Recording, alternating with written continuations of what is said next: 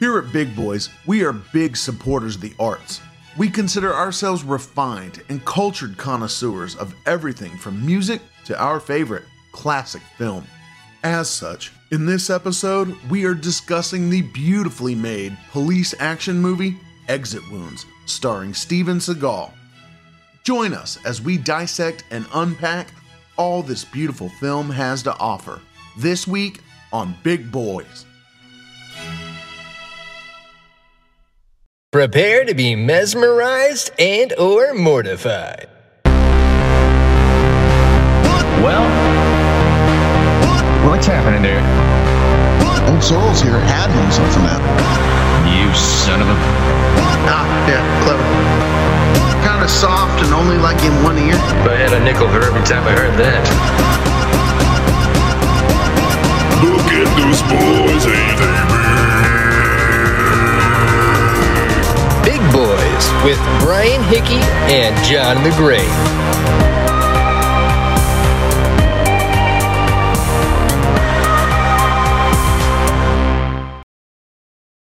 Greetings and ladies and gentlemen. Welcome to another episode of the Big Boys podcast. This is season 2, episode 8.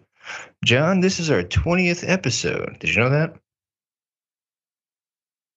No, I didn't. Am I coming out on a delay? Because you took a while to process that. No, I don't think you're delayed. Are you sure? Because again, it took you a while to respond. Well, that's because I had to think about it. Just seems like like I said. I see. Yes. Well, man, it's a true or false, yes or no, binary question that you took hey, that's the time it takes for you to process something like that. That's whatever. But yes, today is our 20th recording of the Big Boys podcast. We have another 2 episodes we're going to do for this season, and then we're going to take ourselves another little much needed hiatus break. And I don't know about you, buddy, but every time it gets around to this point, I am very much looking forward to that break. Yeah. So, yeah.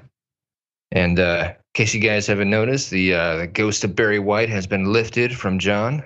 The curse has been removed.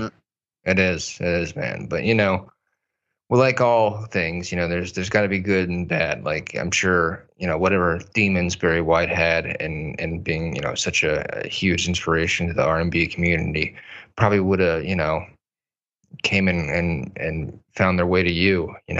I am sorry to hear that you lost all those recording deals, all those record contracts.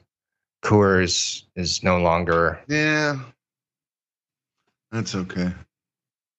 Well, you're taking Maybe it I'll well. just work on creating my own sound sample library. I noticed that you have been doing that. So just to give you guys a little inside baseball of how we generally do this, especially when we run out of like pre-recorded episodes. Generally, we record on Fridays and then release it on that Thursday within 6 days, like the lazy version of South Park. And on this last uploads of John sending me the mix down and his intro, he also sent me 12 different. Was it 12? I believe it was 12 different samples of him burping into the microphone. And he's like, yeah, and he was like, hey, these are just good sound bites to have for the future. John, what were you thinking that future would be? I don't know. I mean, but part of me was thinking they're all original, so that way we don't run into like licensing issues or whatever. With sound libraries. Yeah, you think they're really like? How would they go about knowing? Like, no, that's my burp. That's my mouth. Do they have a way of registering that online? Of like, oh, it hit this octave and this decibel for X number of amount or whatever. Because I feel like that's a really good point, but I don't know. I just know sometimes you can run into problems like that if you use. I don't know exactly how it works because you get into legal stuff, but I feel like I've heard about that. Well, like with music, sound samples of people's voices for music. Not a lot of remixes here for loud, obnoxious burps. Like, let's see here for exhibit. Yeah, that's burp wave 1. Yeah. Number 2. 3. Oh, this one he called lame. Yeah. Yeah, that one was. Yeah. Boy, what a gold mine he sent me here, dear listener, of just different sound samples that we can use on our prestigious podcast. Oh, that one's fun, huh? That's this one seems like something you need to go to the doctor for. A little bit forced there. Another reason you should visit the doctor. And that one was kind of like you were joining Godsmack. You know, maybe from R&B to hard rock. You never know. And I believe you died and had to be resuscitated back to life after that. Is that perhaps when you lost the ghost of Barry White within you? Was after that 11th burp? No, that was just something. Like I said, I've been kind of getting into sparkling water and seltzers. I'm just drinking those while I was working. So, of course, you had some good burps. And, it just came about organically. I burped, thought, man, wish I would have recorded that one. And then light bulb went off. And you're like, yeah, I can. What would have been more alarming is if the burp was inorganic. If it didn't come from you, but somehow came out of your body. No. I meant that, just the process was all organic, No, I got it. Not the burp. The burp was obviously organic, but I mean, just kind of a light bulb moment. Right. Well, I'd like to hear more about this light bulb moment. What was the thought? I don't know what else is. What was the thought of we're going to use this in the middle of our very lightly recorded episodes that we do in the podcast? We don't even really cut out because now we're doing video, which I'm all about it too. But we don't have multiple camera angles, so we can't cut out any dead space or anything like that. Maybe, oh shit, you know what? That's light bulb moment for me. Anytime we have a cringeworthy dead space of where you're processing a binary answer to a binary question, I'm going to put in one of your death burps.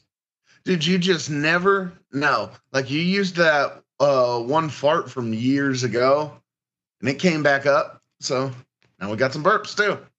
Yeah. Now that one did happen organically, as you said. Yeah. If you guys know what he's talking about, it's at the end of our logo here. It's a sound of a guy farting and chuckling, and a lot of people think that is the guy chuckling is me, which makes sense because we have a similar sounding register of voice or whatever. I can definitely chuckle the same way as the gentleman did at the end of our logo. That is actually, though, from when we did our pilot a number of years ago, and the sound mixer that we had wanted to get some samples of fart sounds for his library, and we had some downtime, and he, much like John, had a light bulb moment. Man, you sound guys, and your light bulb moments. Hey, there's only one way to get those sounds. Got to record them. So our good, gracious sound mixer, Chase Haley, stepped into the closet of my childhood bedroom and recorded him farting into a microphone. And that is what we use today at the end of our logo. So that is him you were hearing fart and then proceeding to chuckle afterwards. Good stuff. So yeah, buddy. Thank you for the farts. I mean, not the farts, the burps. No problemo. Yeah, I was listening to a podcast and I had the volume turned up pretty loud when I was, it's fine. I'll listen to these. I don't know what this is about, but my God, they echoed the chambers of my car. Let me tell you. And let's see here. Shall we proceed? Shall we get this going? We also have another ChatGPT trailer today. This one came from our last episode where John endlessly started talking about the Kung Fu Kid as we were getting to wrap up, and then threw another 20 minutes on the podcast. Because he couldn't just grasp. Yeah, he couldn't grasp the fact that the Karate Kid would dare learn Kung Fu instead of karate. It's not that I couldn't grasp it. It's just like, it's just kind of strange at all. You've got a movie, The Karate Kid. He's learning Kung Fu. I don't know. It's just the point I was making. I'm sorry, hold on. Did you just hear the sentence that came out of your mouth? It's not that I didn't grasp it. It's just that you have the Karate Kid learning Kung Fu, ... I don't know. If there was any sentence you could have said that justified my point that you did not grasp it, that would have been it. No, I grasp it. I totally understand the concept. You finished the sentence, but it doesn't. I don't know. I'm just saying, I don't know means I don't grasp things. No, that's not true. Not in this case. I don't know. I'm just saying I don't know. Like, I understand the concept. Like, okay, he's learning Kung Fu, but it's just dumb to call it The Karate Kid. That'd be like having a movie called like The Milkman, but I deliver the newspaper and not milk. And you're like, why is it called? That's more of a stretch. I would say like, he delivers orange juice, right? Yeah. Yeah, but still, yeah. Yeah. Okay. Well, hey, you don't know. You don't grasp it. Like, you make it sound like I was lost in the movie. Like I was like, I don't know what's happening. No, I'm just chuckling over that statement. Like, it's not that I could grasp it. It's just, I don't know. But I just don't think. I stand behind everything I said last time. The movie was just because I actually rewatched it in the meantime. I just don't think it was. And there was no Machio, right? No. If so, he's like hidden. Like maybe he's like a face in the background. It's not somebody. I don't think they would hire him as a background extra. Yeah. That'd been something. That would have been weird. Really weird. Yeah. Weird than that they, the choice of not having him at all. I've actually gone through and rewatched all the Karate Kids by this point. So. Yeah. Well, speaking of the Karate Kid, what we have here is the trailer for the Kung Fu Kid, and hopefully this one, pretty cool. This one, I hope you can grasp. So I skimmed through this, but I don't even remember any of the names. But I'm betting there's some character who's going to be the Kung Fu Kid. Which characters would you rather be? It's looking like all we have is narrator and Master Lee. And then, maybe the Alex guy, because I'm assuming that is the Kung Fu Kid. Yeah, but if you scroll, he actually has no lines. Okay, so then, do you want to be the Kung Fu Master, and do you want to be the narrator then? Because those are the two prominent characters, as he said. Now, if you are the narrator, you would also be the. I saw that there was a villain line here. So, which one are we thinking? It's A or B. A or B. Well, which one's A? You could have just said, "I want to be the narrator," or "I want to be the instructor." What do you call him? Oh, Master Lee. Yeah. Yeah. You know what? Let me narrate this one, I guess. All right. Yeah. Well, JTG is taking the reins of the narrator. So why don't you get it cracking then? This is The Kung Fu Kid, written by ChatGPT. Trailer opens with a serene mountain landscape, sunlight streaming through the misty peaks. Narrator in a deep, dramatic voice. In a world where courage meets discipline, and an unlikely hero. Oh, and I can't even read. And unlikely heroes are forged, comes a tale of determination and destiny. Cut to a young, determined boy practicing kung fu moves in a tranquil temple courtyard. Meet Alex, an ordinary kid with an extraordinary dream. Alex's face shows a mix of determination and frustration as he stumbles through his training. He's about to embark on a journey that will test his limits, challenge his spirit, and awaken his true potential. Alex stands before Master Li, a wise, stern kung fu master. Kung Fu is not just about fighting. It's about harnessing your inner strength. Alex's training intensifies, showing his progression from clumsy to skilled. But when a formidable enemy threatens to unleash chaos, Alex must rise above his doubts and fears. Quick cuts show intense kung fu battles, sparks flying, and breathtaking acrobatics. You cannot defeat me, boy! Alex's determination grows stronger as he faces the villain in a climactic showdown. With the guidance of Master Li, the support of new friends, and the legacy of ancient warriors, Alex will discover that true power of kung fu comes from within. Alex performs an awe-inspiring kung fu move surrounded by swirling leaves. Prepare for a heart-pounding, action-packed adventure that will keep you on the edge of your seat. Alex and his friends stand united, ready to face any challenge. This summer, witness the transformation of a young boy into a kung fu kid. Montage of epic fight scenes, sweeping landscapes, and heartwarming moments. The Kung Fu Kid. Get ready to believe in the power that lies within. Screen fades to black as the title The Kung Fu Kid appears, accompanied by exhilarating musical score. Coming soon to theaters near you. Hiya! Yeah. Yeah, you need an effect like that. Yeah, like you it's need like a Kung Fu tagline. Kid. Yeah. Yeah. Karate Kid Chop. Yeah. Yeah. So yeah, the caveat on this one, is I've been trying typing in different variations to get our trailers. I just said in this one, write me a movie trailer for a movie called The Kung Fu Kid. And that was it. So I didn't add comedy. I didn't say sketch. I didn't add anything. Maybe we should start proofreading these for actual like lines of dialogue and not just.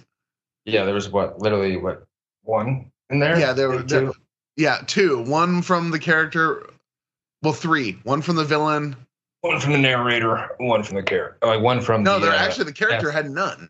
Yeah, it was just the master and the villain are the only lines. The rest was like narrator and scene directions.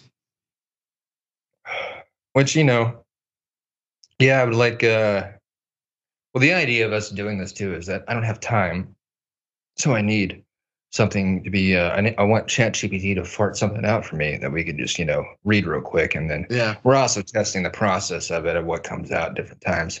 And also, speaking of fart outs, ladies and gentlemen, I don't know if you saw on my social medias, I also have a mini podcast that I'm putting out, just every couple of days or whenever I kind of have one that comes to mind. But if you're interested in checking it out, it's also on the Big Boys website, or you just type into your podcast platform 5-minute fart out, and it should come up on any of the devices.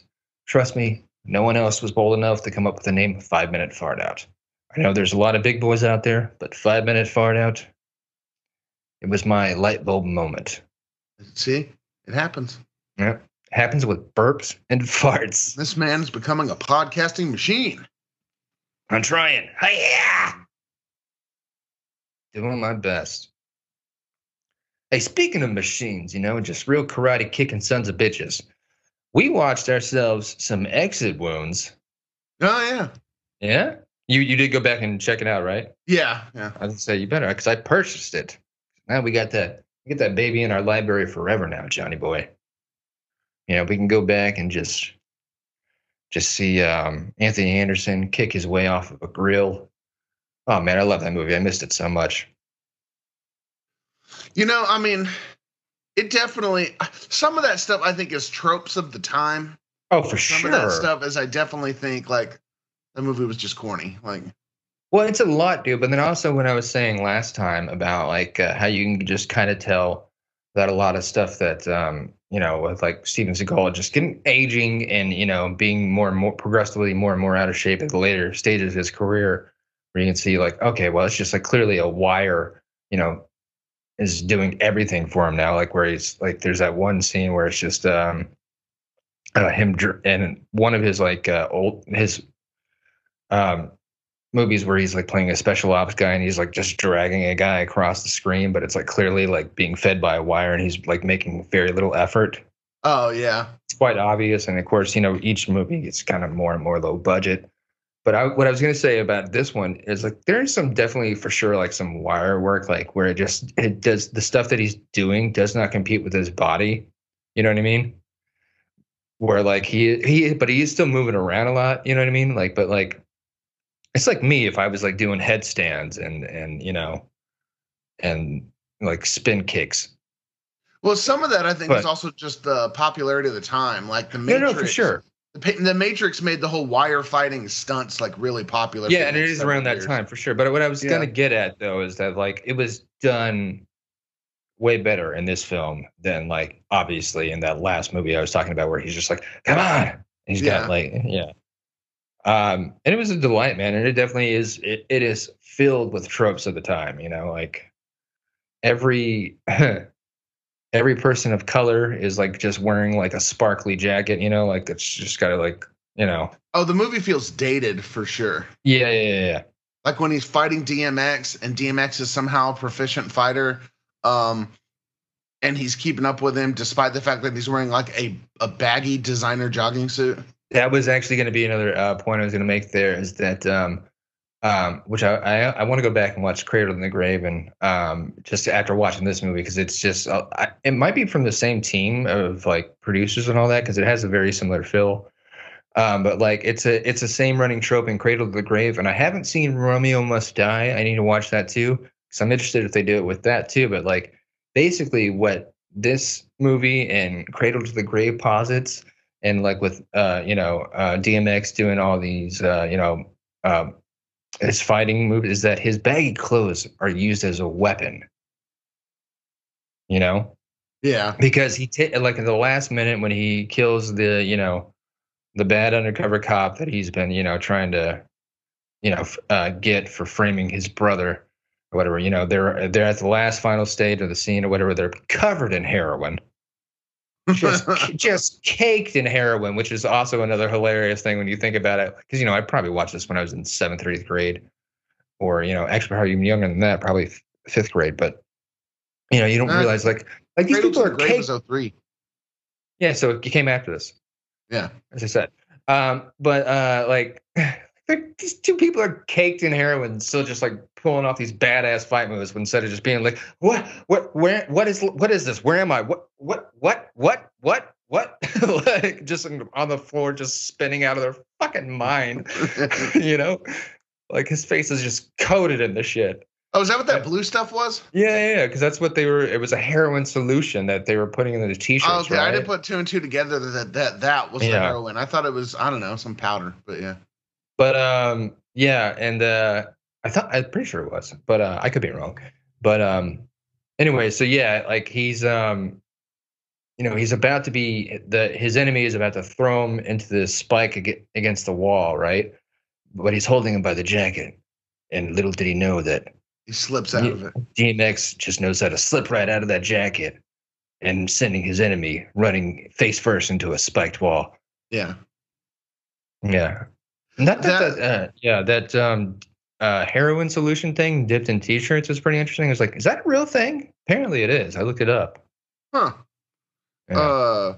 That movie also had a surprising number of like people who went on to have like decent careers. Like, yeah, oh yeah, yeah.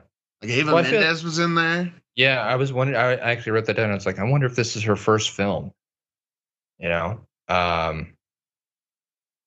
yeah, and well, actually, I think like Anthony Anderson was a recurring because I've only seen clips of Romeo Must Die, and he's definitely into Cradle to the Grave because him and Tom Arnold have that just great charismatic improv that they do together. Like yeah, Tom Arnold was in it. That's a good. Yeah, point. They're both in Cradle to the Grave as well. And oh man, I just give me a movie that is like.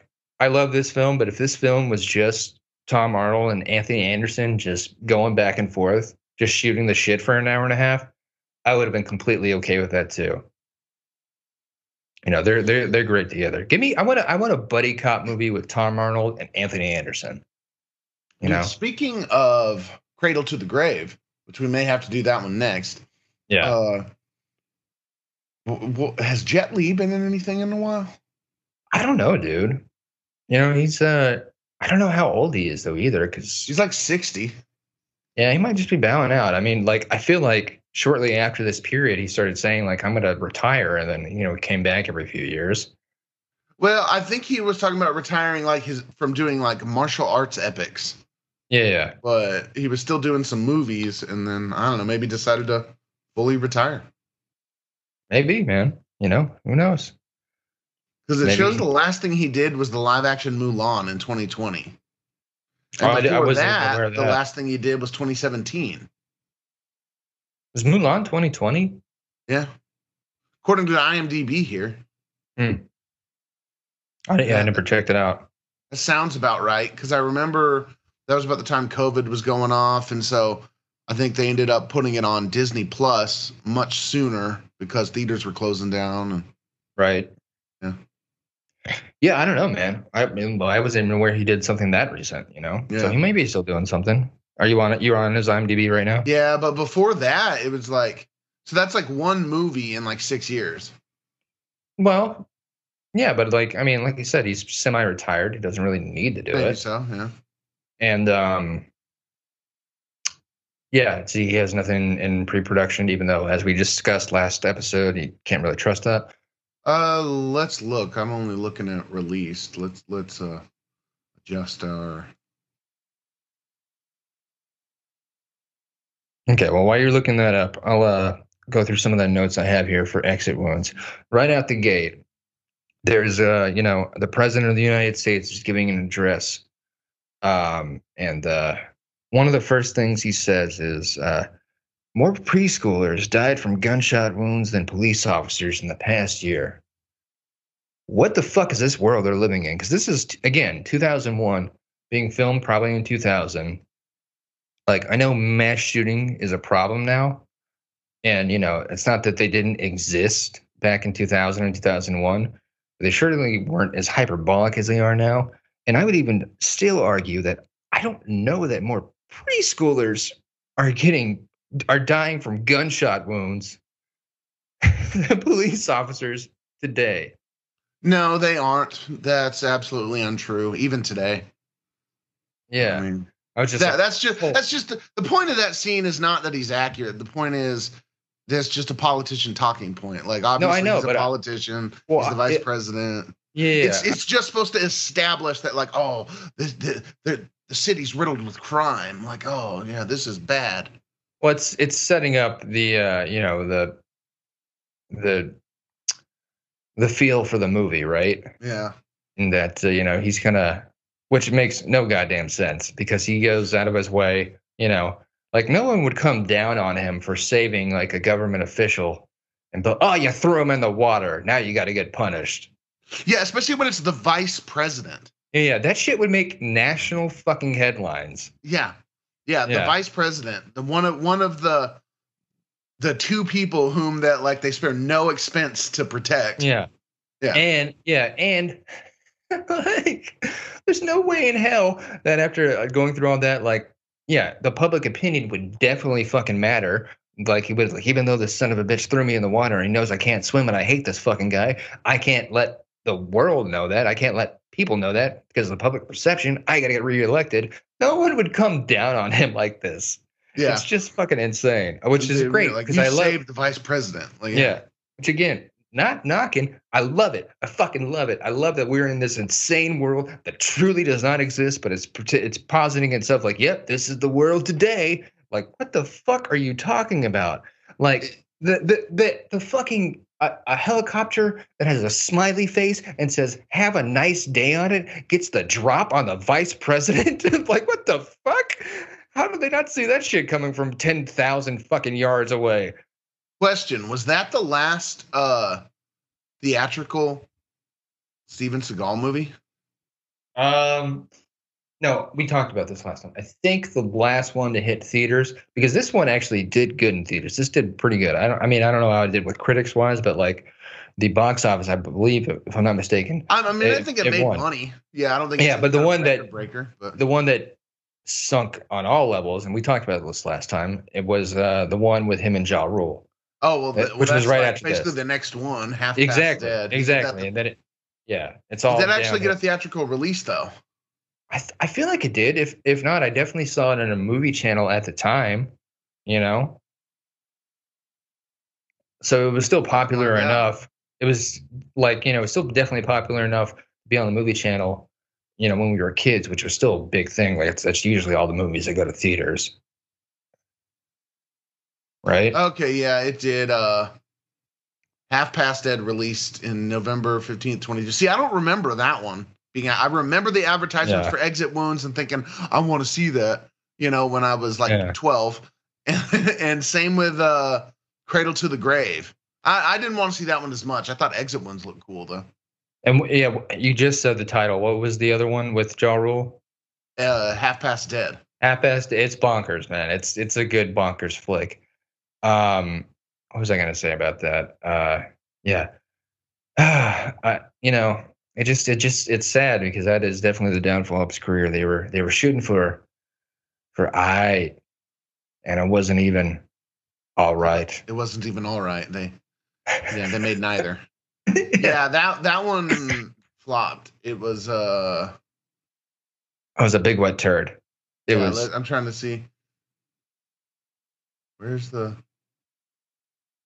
But you can even Box Office Mojo here. Oh yeah, worldwide, $19 million on like a $25 million budget. Yeah. Well, like in this and Exit Wounds, like Steven Seagal, he's never really looked like your conventional action film, but he's always been, not in the the like a fucking. He doesn't look like Thor in any of his films. Yeah. But he looks like a guy who could physically do shit, and he's still somewhat believable in this one, even though he's just progressively throughout like the '90s starting to wear more and more loose-fitting shirts. I wouldn't really say it was really unbelievable until until like the mid to late 2000s. So I was gonna say that's the one where you can clearly see like even though it's only been like a year or two, you can clearly see the delineation of like how he's gained. You can he doesn't look. He looks pretty chub. Yeah. So it becomes progressively less and less believable. But that, honestly, if I remember that story, it was just bonkers all around. See, Exit Wounds did 79, almost 80 million, 79.9 million worldwide compared to Half Past Dead, which did like 19. What was the budget? Yeah, Exit Wounds was significantly more successful. What was the budget for Exit Wounds? I'm trying to find it here. Does it say? We can find it. Let's just do Exit Wounds budget. Yeah, look into that. Oh, also going back to our vice president scene, I love that. Again, I just love the idea that this world that brings us into 33 million. 33 million. Okay, so yeah, it did really good then. Yeah. But guy goes and all the people that are trying to assassinate the vice president are all like dressed as police cops or whatever. And so like the idea of like you can't trust who is saying they're a cop is kind of been established because motorcycle cops are trying to kill the president or the vice president. And Seagal kills like 10 of those, not in uniform, but as soon as he gets surrounded by cops, he just, it's cool, I'm on the job. Like, why the fuck would they trust that? Yeah. Like, why would like that? It's just like, and the immediate reaction is like, son of a bitch. Question, something I just thought of too. Them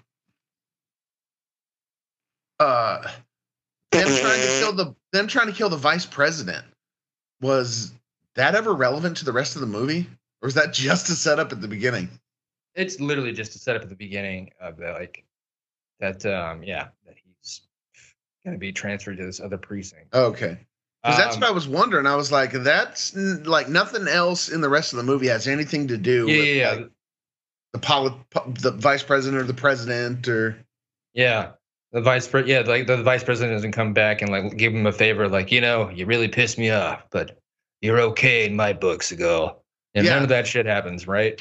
Which is fine. I mean, I don't know. I feel like it had enough numbers going on in the movie of like DMX going undercover and his big, his big saggy jacket hiding cameras. Yeah. For like, yeah, and I was gonna say for like the first half of the movie, I was like, this shit would not work. But then I actually got to give it to the filmmakers. It did kind of pay off in the end. Like, because especially there's only like one or two shots that they used that were clearly like cameras from the film, or like Michael J. White, who's in this as well. Love that motherfucker. Love everything he does. My man, Black Dynamite. When they reveal that it's Michael J. White and they're showing it like DMX and his crew are showing Seagal that like, oh, Michael J. White's the guy running heading the show here. It's clearly from the film camera from earlier. Like, god damn, like where do I get that at fucking RCA or wherever? Where can I get that fucking camera that has that depth of field? Yeah. But all the other ones actually like they were like, from a camcorder. RCA, Radio Shack. The fuck was I saying? I knew what you meant. Yeah. Which was still around back then. Yeah. R.I.P. Radio Shack. Yeah. R.I.P. Yeah, I thought that was weird too. I was like, these shots look pretty good. A lot of them, especially for like camera technology of 2001. Yeah. Like imagine like a camera on your phone in 2001. I don't even think most phones had cameras back then. If so, they were like brand new. And digital was dog shit. I mean, if you go back and look at the fucking first or episode 1 of Star Wars, like it's like, oh, this looks like it's covered in mustard, So it's like even that wouldn't have looked that good. And it's just like, let's say hypothetically, because he's got a big saggy jacket, like DMX was like stuffing an 8mm camera in there and he's filming him with that and nobody notices. Even if he did that, went to a lab, got it developed, it still wouldn't look as good. Yeah, exactly.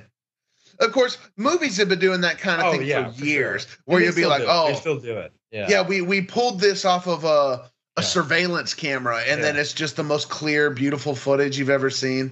Yeah. Just somebody like recording from their phone, but all they do is they put like a little red light record button or like the interface for what looks like an iPhone recording, but it's like again, just what a gorgeous picture. I'm looking at like depth of field and or 24 frames per second.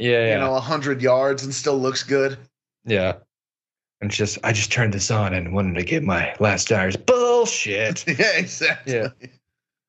So. Dude, but I forgot how many, like Michael J. White being in there, that was cool. And him and Seagal getting that fight at the end. So you definitely see Michael J. White doing some stunts. It's great, man. And then also to go off another tear there of you ever heard Michael J. White talk about his run-ins with Seagal? No. I mean, he's actually pretty professional. I got to give it to him. Like he composes himself pretty well, but you can tell he's just like he was not happy. He was not okay with it. It's apparently, I mean, it's been, widely reported all around. Like Seagal never fucking pulled his punches with any of the stunt guys. And he was like, I've heard that same thing, that he would beat up stunt guys and. Yeah.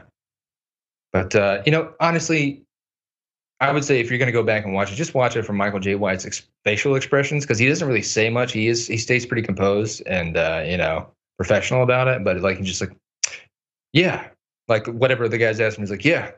Now that was unpleasant. Like, yeah. You could just he's like, fucking hate that guy. Then there was also what's his name, Bruce McGill in there. He's another one of those like character actors that's just been doing a bunch of stuff.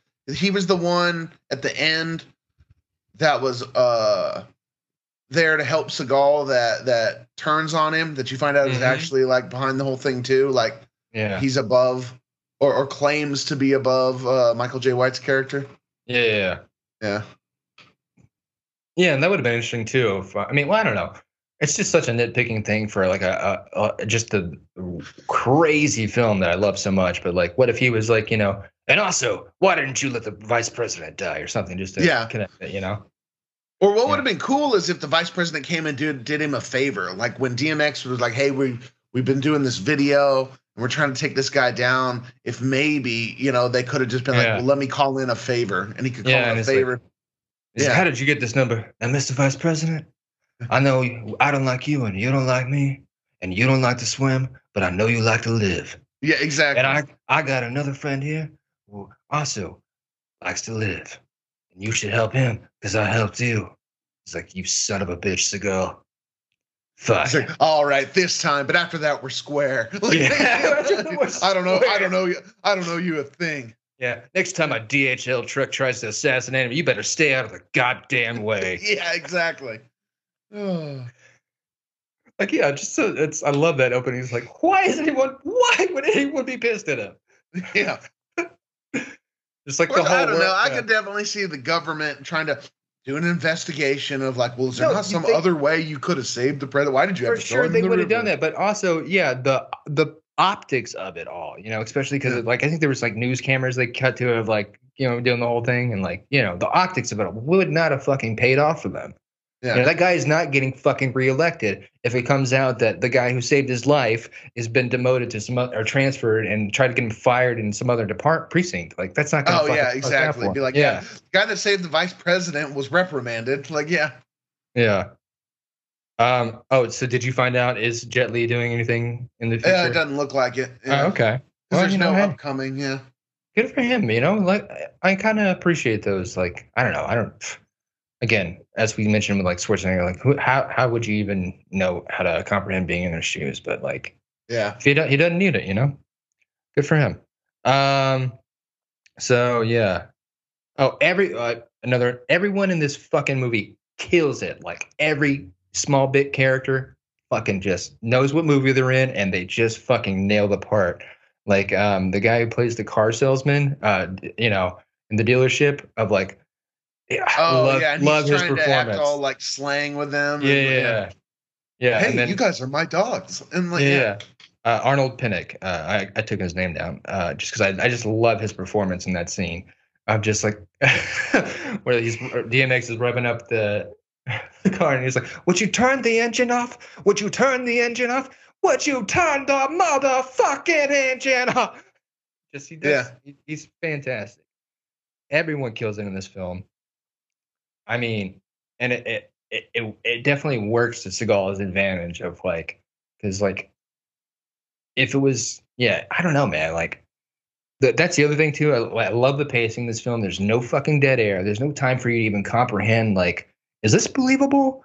Like, because it just goes to the next thing, and like, no matter what, still happens. Like Seagal walks to the door, finds himself in a shitstorm. You know what I mean? Like, well, I can't even remember. Like, why was he at like, what was that area? Like the mall or the offices or whatever, where he stumbles upon like the janitor and his daughters are being held captive, and it just all somehow relates to the. I'm trying to remember why he was there. Yeah, I don't remember either. Like, it just kind of like he was just like, I don't know, I gotta go get some socks or something, and like, oh shit, everywhere I go, I can't really. I know he went to and talk to the evidence locker cops, right? And asked them something, but I don't remember what it was. Yeah, so it might have in been there relation to that.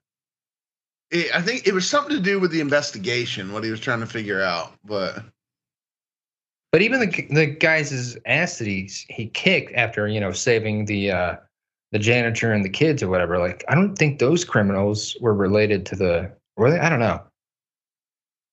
That's my point, though, is there's just like especially when I was trying to like take notes throughout the whole thing, it's like every scene is like pow, pow, pow, kick, kick, kick. Slight, little small explanation here. Pow, pow, pow, kick, kick, kick. Just kept on fucking just hammering it. I loved it, dude. Oh, and another great line. The actor's name escapes me. He was the guy who later went on to be in Grey's Anatomy, I believe, and then had a whole controversy from that. The guy who plays his partner. Yeah. He's driving around with him on the first day, and it's just a car driving down the streets of where are they? Are they in Michigan? Are they in Detroit? Yeah. It's just like, but it's like it's a decent looking neighborhood that they're driving through, and it's just like, look at this place. There's thugs turn the neighborhood to shit. And he just like the fucking landscape outside. It's just like average looking pedestrians just walking around the streets. It's not like there's no hoodlums about. Like it's just like people going like shopping in mini malls. Like, thugs turned this place to shit. Well, that's one of those, they literally like, all right, these are the lines. We can film here and let's yeah. Well, I didn't even know, like, because then they were still, at that time, all right, I think they used the technology of, like, the green screen of, like, well, I don't know. Maybe he was being pulled behind, a trailer or either one of those could have worked. They had the technology to put him, in a studio and then have the green screen rolling behind him with just a generic, a generic looking street. I was going to say, I haven't been to Detroit, so I wouldn't have noticed any landmarks, but it was like, God damn, it feels like, even though they keep saying they're in Detroit, like a lot of like the outside shots feel a lot like LA, They probably filmed in LA, let's be honest. And they're probably just like, oh yeah, this is Detroit. Sure. Yeah. You can believe that, right? Also, the movie had Bill Duke. That was cool. The one that was Mac from Predator. Wait, what? He was one of the cops of this old precinct. Yeah. Yeah. The one that he was like, again, ends up being on his side, but was like, earlier in the film, if I had my way, Yeah. Yeah. Bill Duke's great. I was gonna say, everyone kills their performances. And like, it makes Seagal's performance even more palatable, but like, you can, like, this film could have even been more of a masterpiece, if that's even possible, if it was somebody slightly more I don't know, because it's like the amalgamation of like, I hate to use the trope of being a good bad film, because like, like saying that you like something ironically is still enjoying it, but I think part of me is like, enjoys because Seagal is not great, but then there's also like his line reads are like, okay, if there was like a slightly charismatic actor like reading this line, it would have, maybe had some feel behind it, but like, it's just like, it just falls so flat. Like when they're having the chase scene where he's with his the female captain is driving the Jeep around town, and like he's saying these little one-liner quips that are supposed to be jokes, but he's just like, he doesn't like add any inflection. It's like he just says them. Yeah, he's just, I always said women were bad drivers. And it's I remember and it's like that line. After they fucking slam into this fucking, you're like, I always said women were bad drivers. Like, you didn't, there's no, you're not reacting to the fact that your car just slammed into the, So good. Oh, and I love, everything, every fucking thing has the potential to blow up in this film. You know what I mean? Like, the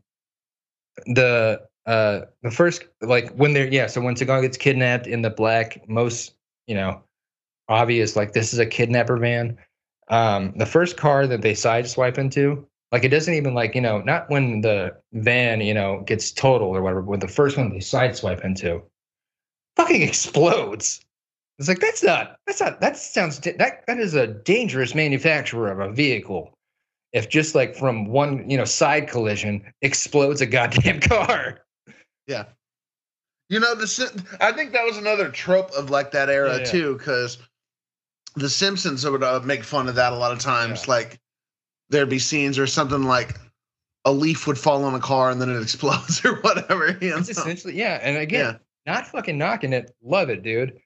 And then basically the rule is anything is liable to explode unless, Seagal is within range of getting exploded as well. Like, cause like shotguns, like a shotgun is a very powerful thing, but also at one shot, I believe just one shotgun shell blew up another fucking car.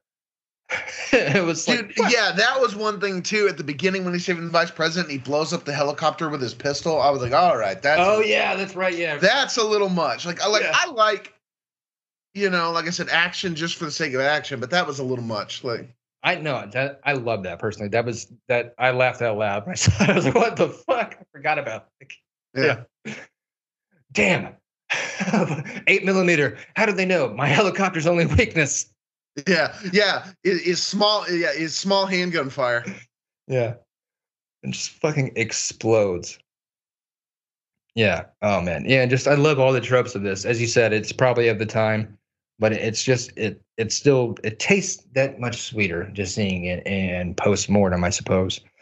of like everyone in this movie is in the best goddamn shape of their life. Even minor characters, like the guys that are in the van, showing them who was there earlier, tying up the janitor and his daughters or whatever. Like the guys that are just running the video in a fucking van, Yeah. those guys, great jawline. Like looks like they just got done doing a P90X workout, but their job is computers. Like, Yeah. and they sit in front of a desk all day. I'm not saying it's not plausible, but it's like everyone, like, everyone's just like fucking, like the Rick and Morty joke of like, what was the train guy like rips his shirt off like, oh shit, tickets please guys, is jacked. Like I feel like that could yeah. I feel like that joke could have been made for every character in this film. Like just turns out they like rip their shirt, like the janitor, cut. You know what I mean? Just everyone's fucking jacked, except for Seagal. But and then maybe it was more so this time, like because I'm looking at it in this way of like, there's no way in hell as versus being a 12-year-old kid just watching the movie just to watch the movie. But it's like there's, I remember there being so many stunts. So I was kind of looking like waiting to see Seagal's stuntman, and oh my god, did it pay off? Like you can like if you're paying attention, you can clearly delineate when Seagal is even like from behind when Seagal's stuntman is doing the stuff and when it's Seagal. No, I didn't really notice. Oh, dude, go back and watch the motorcycle chase. And just like the dip, because like no one's ever gonna get Seagal's hairline right because it's a false hairline, right? But like it just cuts back and forth from Seagal close up and then wide of this clearly like just buff Italian guy with a great hairline and jawline and just and then there was one shot where like he like whips up from the bike and it's like, oh yeah, that's definitely his stunt double. But yeah, it was great, man. And as I'm watching the end of the film, this is what blew my mind and something we should definitely look into. This was based off a fucking novel. Oh, I didn't know that. It said that, yeah. Huh. And I was like, what? I'm looking that up now because that looks. Please do, yeah. I should read that. Now I wonder if this is like a scenario where it was similar to like the Die Hard experience that we talked about last time, of where it's kind of loosely based off that novel, right? Like they basically got the proprietary rights to it and then changed all the character names and made it more a 2001 action film. Yeah, it says the book is the same name though. Oh, sweet. Yeah. Based on Exit Wounds by John Westerman. Are we familiar with that guy? No. He's not like the guy who writes the Jack Reachers or anything? No, I'm trying to remember that guy's name, but all right, well, let's look into John Westerman. What else has he written? What else do we know of his work? Let's see, books. Exit Wounds in 1990. Okay. Sweet Deal, a novel, which I'm guessing it's a cop something because there's a police car on the cover. What are the genres of the books? Like, is it? Because I'd be interested to see if it was like noir, slow pace. Oh, it looks like mostly crime novels. It says he is a retired Long Island police officer and the author of 6 crime novels, including Exit Wounds, which was adapted into the 2001 action film. Well, Westerman? Westerman, but it's 2 N's. Westermanin. John Westerman, we thank you for your service. Mm-hmm.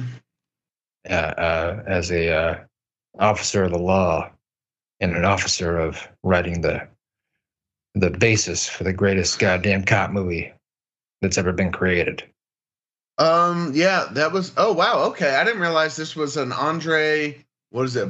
Barkowiak. I don't know. I'm obviously butchering that. Yeah, that sounds like a bunch of consonants. I don't know what the fuck that. Bartkowiak. This is the filmmaker? Yeah, that's the director of the movie. What else has he done? Actually quite a lot. Name something. Okay, I'm on IMDb here. He was cinematographer on Speed, director of Romeo Must Die. He directed this and directed Doom, the one with The Rock. Oh, really? Did he do Cradle to the Grave as well? Because this has a very similar feel. I mean, again, Romeo Must Die, the small clips that I have seen also have a very similar feel to this. And it's also with DMX. He was apparently he's been the DP on a number of bigger films like Lethal Weapon 4, U.S. Marshals, Dante's Peak, Speed. That's fantastic. But let's get back. I don't see Cradle to the Grave. Really? His credits, yeah. It's definitely got his, it definitely feels like the sequel to this film, but with Jet Li. You know what I mean? And obviously it's got a slightly different I'm sorry. Here it is. I was overlooking. He did do Cradle to the Grave. I fucking knew it. Yeah. I knew it. Yeah. Everybody shits on Doom with The Rock. And, I guess it probably doesn't pay really good. I never really played the game, but, like, it's another movie that, like, it's so bad it's good or whatever. That's another one of those, like, you got to be careful with video game adaptations because video game and movie, they're just two different mediums, and sometimes it's hard to convert the game to a movie and not disappoint fans of the game. You know? Yeah. Obviously, the only one that's worked is The Last of Us, which, honestly, if you played the video game, the what it works very much like a miniseries. So, yeah. It also depends on what you want to define as what worked, because we could complain about Resident Evil and how it was nothing like the game and blah, blah, blah, but obviously it was successful enough that they made like 7 of them. They're still making stuff. Now they're making like animated films, and I can't keep up with them. Yeah. But yeah, I don't know. I went back and played whatever the last one they made, 7 or 8. I can't remember. I played that one, the one that's in first person. I think that's 7. Yeah, that's a great game. But yeah, I had only seen like some of the movies before, playing the games. So yeah, none of the characters from the film are in there except for Alice, obviously, which can be argued as, not even particularly a character because it's just, a computer program, right? Yeah. Let's see. I'm trying to see. So 4, then 5. Which actually, no, it wasn't in there. What the fuck am I saying? There's no Alice in there. Well, I guess, they did Resident Evil 7 Biohazard. That was 2017. Then they did the Resident Evil 2 remake in 2019. Mm-hmm. And the Resident Evil 3 remake. I know the remakes were pretty popular. Yeah, I don't think this is a remake. Maybe it was. I don't know. But and then they did Village, Resident Evil Village. That's the one. That's the one I'm talking about. Yeah, the one with the whole internet went crazy about the big ladies, the donkadunk. Yeah. Yeah. One thing that's funny, and we are going. Oh, and they did a remake of Resident Evil 4 that came out this year. Huh? That'd be fun to play. Yeah. Anyways, what were you saying? Speaking of DMX, who is in Exit to the Grave, or Exit Wounds, new movie. That's movie. Yeah. Starring a young AI DMX. Exit to the Grave. So in Resident Evil 2, there's that character, Mr. X, who's one of the tyrants, but he wears the trench coat. Is he gonna give it to you? Yeah. Somewhere online, I think someone did a mod that they used X Gonna Give It To You as proximity music. So as he would get closer, it would get louder and louder. And it'd be like, X Gonna Give It To You, X Gonna Give It To You. That's fantastic, dude. Yeah. Oh, man. Love me some DMX. Also went back in preparation for this. I went and watched, there's a documentary on HBO. I think it's called, Music Box Films. And he's got an episode on there, and it's the last year, when he passed, and they follow him like from the day he gets back out of prison and starts going on his new tour, and it's an exceptional documentary. I highly recommend if anybody's a DMX fan to go watch that. It's incredible. And actually, a guy that I did an improv class shows up in 2 shots. He's a fan of DMX as well. And you could see him fanning out. It's pretty cool. It's like, oh, shit. I'm in the middle of watching. It's like, oh yeah, I know that guy. Yeah, it's great, dude. Like, there the, and I'm not trying to make a joke out of the man's life, but there was a one scene where like it was Mother's Day, and to be honest, I was kind of like half asleep and half not. I was waiting for our last episode to finish, rendering. Just basically watching paint dry. So I watched the stock on my computer while I was waiting for that to happen. And but anyways, he's on tour, and DMX has got a lot of kids from a handful of different baby mamas. And he's taking his kid, he's having dinner with his kids, and his current wife is with him. And I don't remember if like his first wife is with him as well, and their kids, and like one of his ex baby mamas with him. And goodness gracious, I didn't realize that 17 kids from 11 different women. God Holy damn, crap. I didn't even know that. They didn't even really touch. They basically just showed like he's got more kids than you could fucking interview. Yeah. Holy shit. Wow, my man put it out there. All right. But anyways, back to this, like they he's just, he's having dinner with his kids, and and he's having, spending time with his kids, and it's really more on the documentary crew of like they got a shot of like one of his baby mama or whatever as he's saying Happy Mother's Day, and like just the stank face she gives the camera. It's fucking priceless. Oh, so good. It's kind of wild that his name is Earl Simmons. Yep. Yeah, man was a legend, dude. I mean, I don't think he needs us to say that. But what I also loved about him too is like he just, he also went back to his roots. He stayed in Yonkers. He lived in Yonkers, which is where he's from. Definitely gave back to that area. But then also like he was very patient, like with because he was a pretty religious guy, which is teach his own. But he went and did like a prayer thing or whatever with Kanye, I guess, back in like 2019, and like all these extremely like straight laced white people had never heard of him before, and we're like, oh, you were so wonderful. Do you do the raps? And it's like you're talking to like the fucking one of the biggest legends in the genre, and he was just very patient. He's like, yeah, no, I've been doing it for a while, and I'm just like, he's really really sweet rather than just being real cocky, and man had a big heart. Yeah. My condolences to him and his 17 children. Big heart and a lot of sperm. Apparently, plenty to go around. Hey man, it's something we could all aspire to, I guess so. And anyone knocking on him, like, don't say he didn't warn you. He said X gonna give it to you. And he did. He did. Gave it at least 17 times. At least. Yeah. Great talk, man. Yeah. But yeah, exit wounds. Yeah. So we're over the hour mark. Do you have anything else you want to talk about, or? No, I'm just trying to think of what I'm going to eat now. Dude, me too, man. I woke up pretty late for this recording.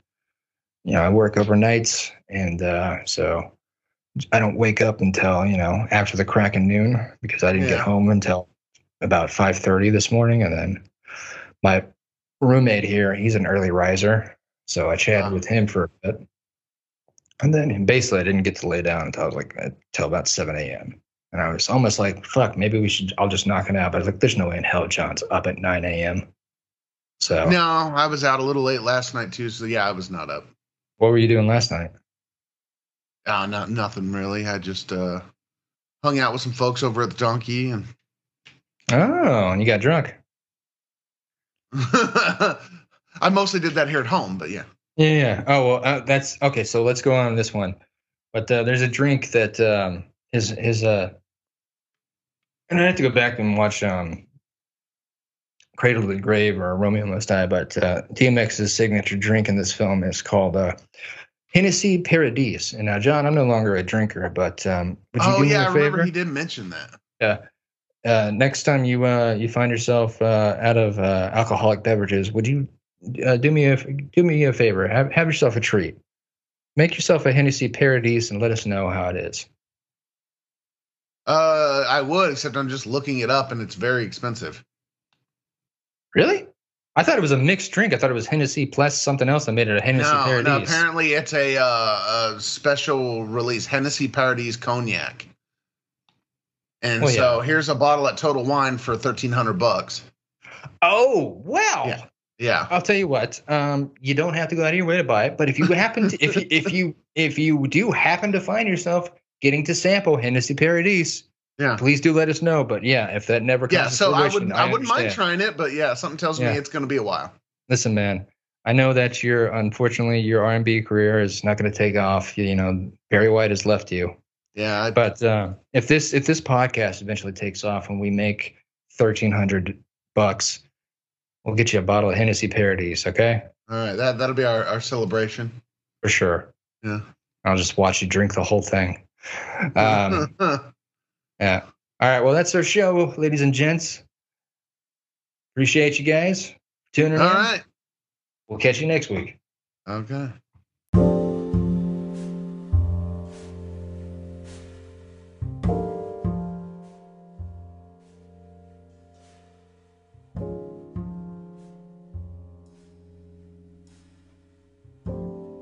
Well, hell, how about that for another episode? Attributed to DMX and the Exit Wounds. Love me some X. Can always count on him to give it to you, even after death. You best believe X gonna give it to you. X gonna give it to the world, and we're all just so much better because of it. We should all be so grateful for X and everything he gave to us. In this episode, I misspoke on a lot of things. I think I called motorcycle cops police cops. And then of course I referred to Radio Shack as RCA.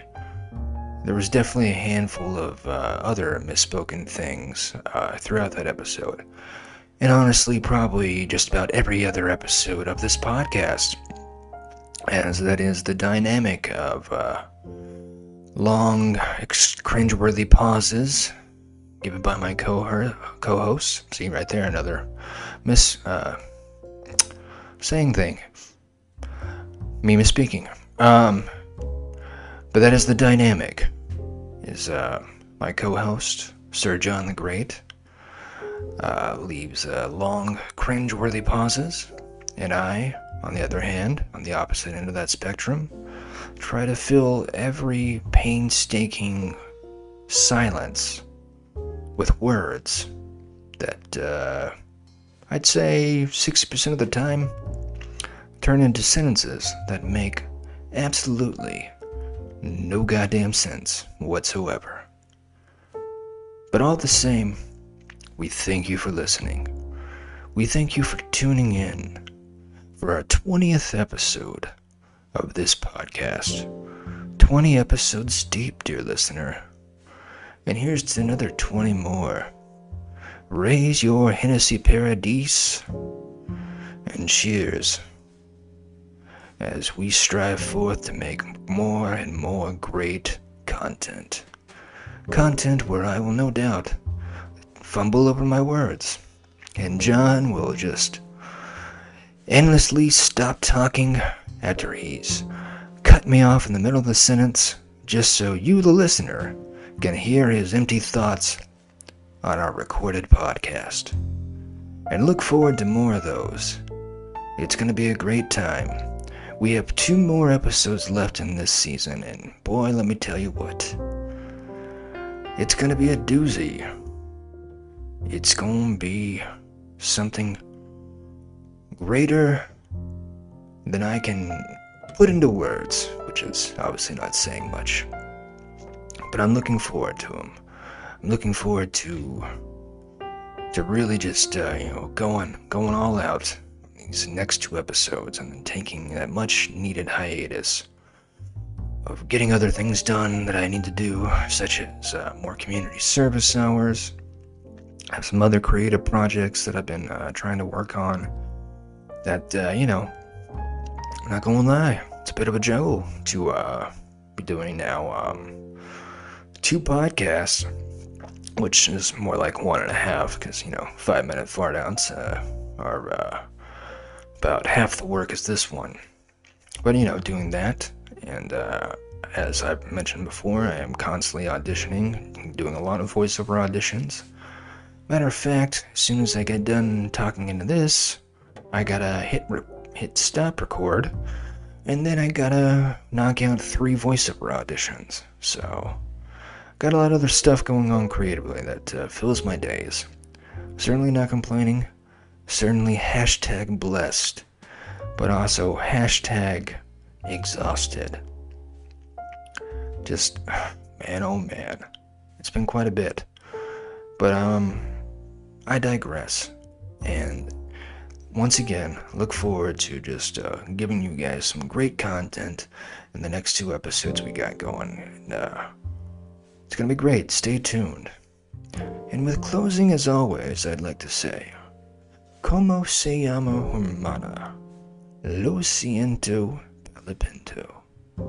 Good night, all my fellow North Texans. And to all my fellow Angelinos, sweet, sweet dreams. And to everyone in between, whether near or far, far away. Have a good night, a good day, a good afternoon. And whatever comes, whatever may, just have a peaceful existence. This has been another episode of the Big Boys Podcast.